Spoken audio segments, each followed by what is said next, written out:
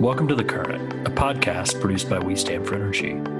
We Stand for Energy is a community that supports a reliable, affordable, and sustainable energy future for everyone. It is a project of EEI, Edison Electric Institute, the National Trade Association representing U.S. investor-owned electric companies. My name is Brad Viator, Executive Director of External Affairs at EEI, and I'm your host. Today, I'm joined by another colleague of mine, Emily Fisher, the General Counsel of the Edison Electric Institute.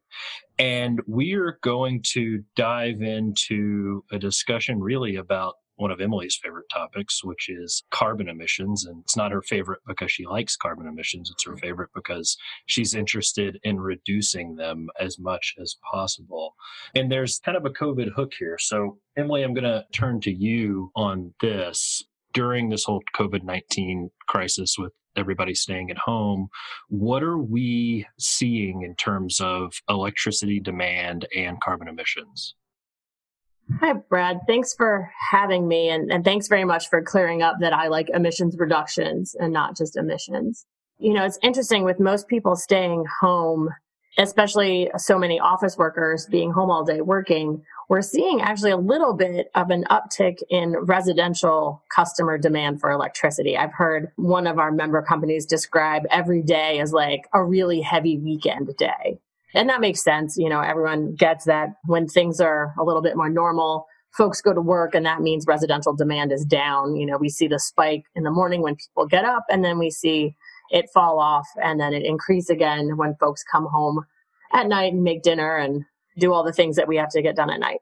So residential demand is up a little bit, but that is really being balanced by, in some instances, some fairly significant demands in commercial and industrial demand. Obviously, with a lot of businesses being shuttered, particularly in the March, April, May timeframe, the demand for electricity to power, businesses and manufacturing just wasn't there.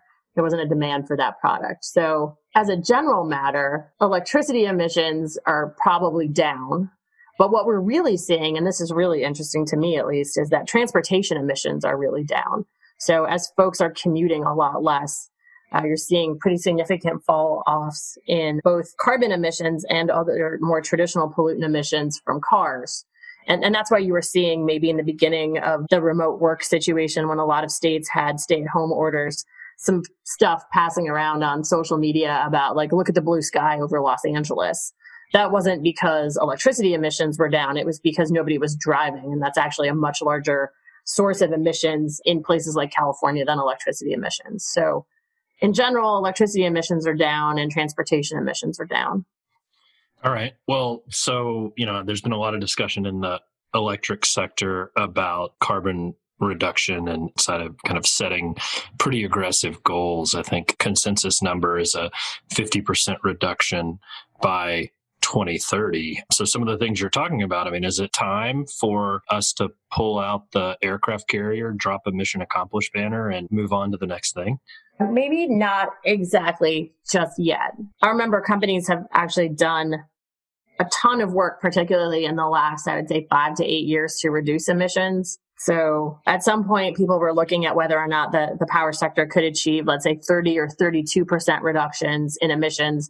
And that's almost usually calculated off of a 2005 baseline. There's no magic there, but that's just sort of a universally agreed upon baseline based on some legislative efforts and some regulatory efforts we saw a couple of years ago. But it was really a push to see if we could get to 30%.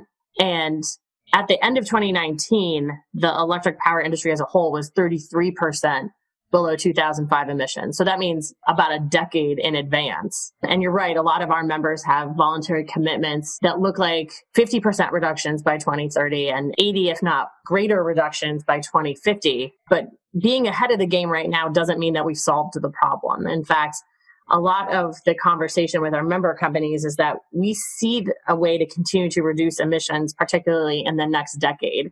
And that's going to be, continued substitution of gas for coal and continued deployment of a lot more renewable generation. But we don't necessarily know that we have a direct path to get all the way to 100, which is the goal of a lot of companies and a lot of our customers. And so we need to continue to make investments, not just in these nearer term reductions, but in the new technologies we're going to need to get us all the way to zero. So I think we're well on our way and we've made tremendous progress, but I wouldn't say mission accomplished. I think we're really focused on the next 10, 20 years to make sure that we're set up to achieve those larger goals. Well, I guess with the current situation we're dealing with and the economic impact we've seen, although jobless claims and just the whole cost and toll of this COVID crisis, investment in new technology, renewable investment is expensive. How do you think we balance that amid all these other pressures that are out there while electric companies try to keep rates affordable for customers? I have a really interesting question. I have what I think is a hopeful answer. Right now, as you guys have seen, Brad, you and your team who do a lot of engagement on the external affairs side and with customers, our companies are doing a lot to help customers get through these tough times.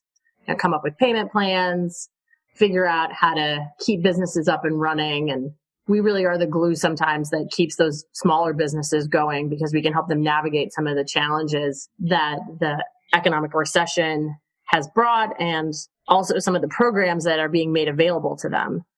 But I don't think that continued investments in a cleaner energy future are going to undermine our efforts to keep our customers going in the near term. In fact, those investments are going to continue to be important. They might be expensive, but as you know, we never recover all of those investments in 1 year. We spread them out pretty significantly over the lives of the assets. So those investments are going to be recovered through electricity rates if they're approved by our regulators over 10, 15, 20, 25 years. So it's not like we're looking at big chunks of money that need to come from customers in 1 year or two. So we're already set up to spread out those costs over longer periods of time. But two, I really see continued investment in renewable energy and just in a cleaner energy future. All of the infrastructure that goes along with that is really driving the economy coming out of the COVID crisis, right? Those are going to be jobs for a lot of folks. So we can do both at the same time. We can build economic recovery and continue to make progress toward our goals at the same time. I wonder, do you agree with that? How do you feel about that? I see that as a totally possible outcome. We might have to think really carefully about how we stage those investments, but I don't think pulling back on those investments would actually help us at all. I think they could be actually more detrimental to customers. Yeah, look, I think as a practical matter, we've got a lot of resources that are at the end of their useful life and they've got to be replaced with something. And fortunately, because of all this investment, the cost of renewable generation in particular has come down. So to me, it just makes sense that if you're going to replace aged resources, you would replace them with resources that have low carbon impact and are really cost effective. And I don't think this changes any of that. I think that the companies and everybody really is just going to have to pay a lot of attention to how they spread those costs out. And we don't need to see a glut of these costs all at once. It needs to be spaced out, I think. Yeah. No, you make a really terrific point. Our investments are often, if you look at them aggregate across the industry and in the hundreds of millions on an annual basis, but the electricity cost to customers has actually really stayed constant for decades if you control for inflation. And renewable energy in a lot of parts of the country is really competitive or cheaper than other sources. There are other limitations on our use of renewable energy and the standard concerns people have about intermittency and the sun not shining all the time and the wind not blowing all the time. And we're working on storage, but those resources can really help keep costs to customers low long term. I think you're right. So I want to pull a thread on another issue you mentioned earlier when you were talking about the situation that we're dealing with right now, which is frankly cleaner air than we've had in a very, very long time. And one of the causes you mentioned was the fact that people weren't commuting. So we're getting to enjoy some of those clean air benefits as a result of reduced mobile emissions. What's the opportunity like there on electric transportation or lower emitting vehicles as we look forward? Well, I think you hit on a really key topic with respect to air quality. Sometimes people get really focused on carbon emissions, and certainly long-term concerns about climate change should remain at the fore of conversations about what we're doing to transition the energy system to cleaner energy.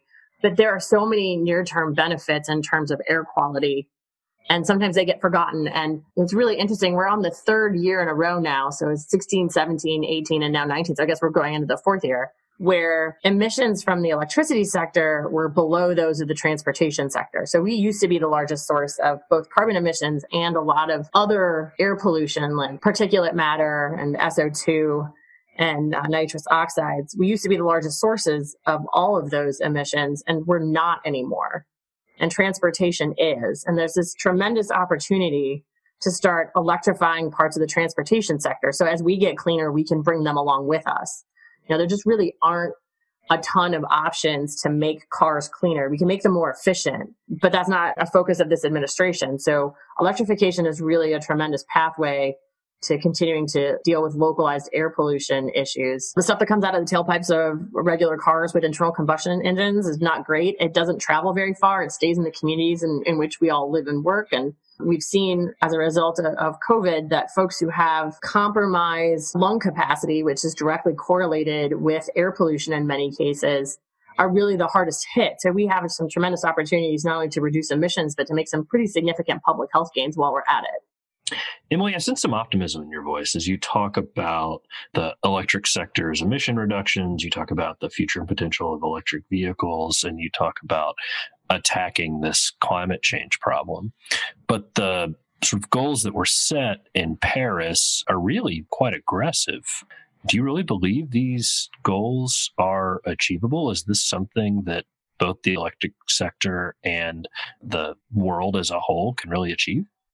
The goals that were set internationally are aggressive. But when you look at what the power sector just in the United States has been able to do by taking advantage of available technologies, we've reduced emissions just in this sector in the United States more than some countries, right? So if we can do that, I think it's possible. And I've been working with our members for about 12 years. It's 12 years this month, so I'm starting to feel old. And if I could go back in time and tell my 2008 self that so many investor-owned electric companies in the U.S. would have these commitments to get to 80% below their 2005 emissions rates, or even to get to net zero by 2050, I'm not so sure she would have believed me, right? Our generation mix from 10, 12, 15 years ago was just so vastly different.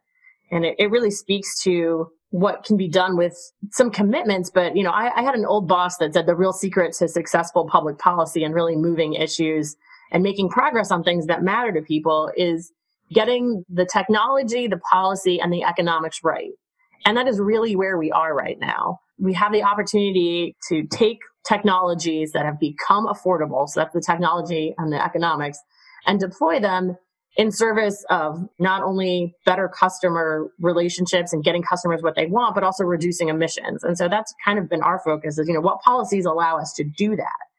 But when you see that perfect storm, and I mean perfect storm in a positive way, of technology, policy, and economics, you can really get a lot done. We've made these huge amount of reductions in this industry actually without any significant federal policy drivers, but with some pretty clear direction from states. So I see a lot of potential for us to be on the path to continue reductions and then using electricity to help decarbonize other sectors. Like I already mentioned transportation. I think there's a tremendous opportunity for us to work with our commercial and industrial customers to electrify what they can.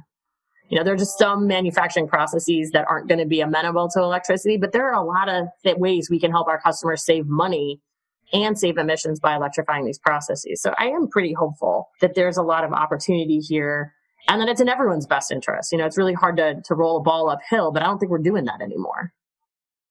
All right, one last question then, and I'm going to ask you to speculate, and I know lawyers don't like to do that, but here goes. What do you think are some of the potential outcomes and adjustments that we're seeing as a result of COVID that might lead to long-standing change in the environmental space and sector as it relates to emissions?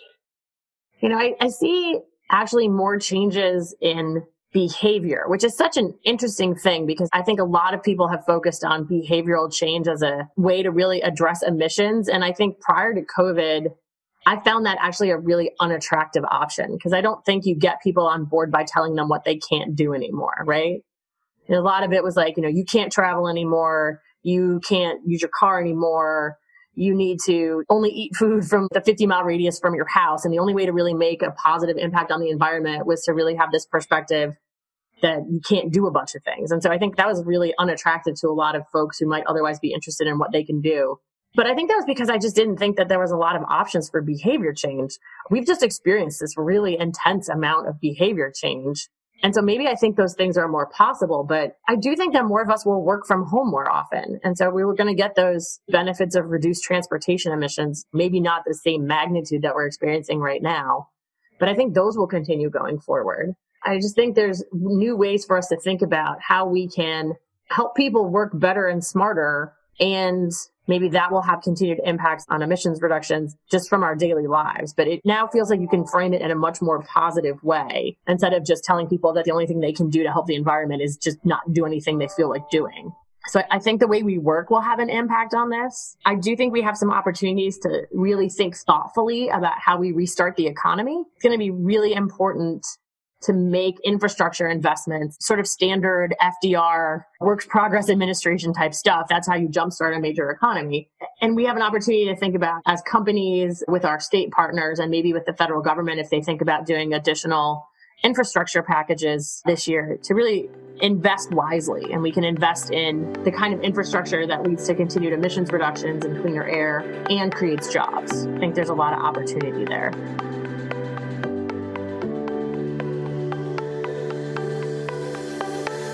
We hope that you found this to be an informative 15 minutes, and we look forward to bringing you additional expert insights about the intersection of energy policy and COVID-19. To learn more about the electric industry's response to COVID-19, visit www.eei.org. You can subscribe to our podcast on iTunes, Spotify, or wherever you get your podcasts by searching for The Current and We Stand for Energy.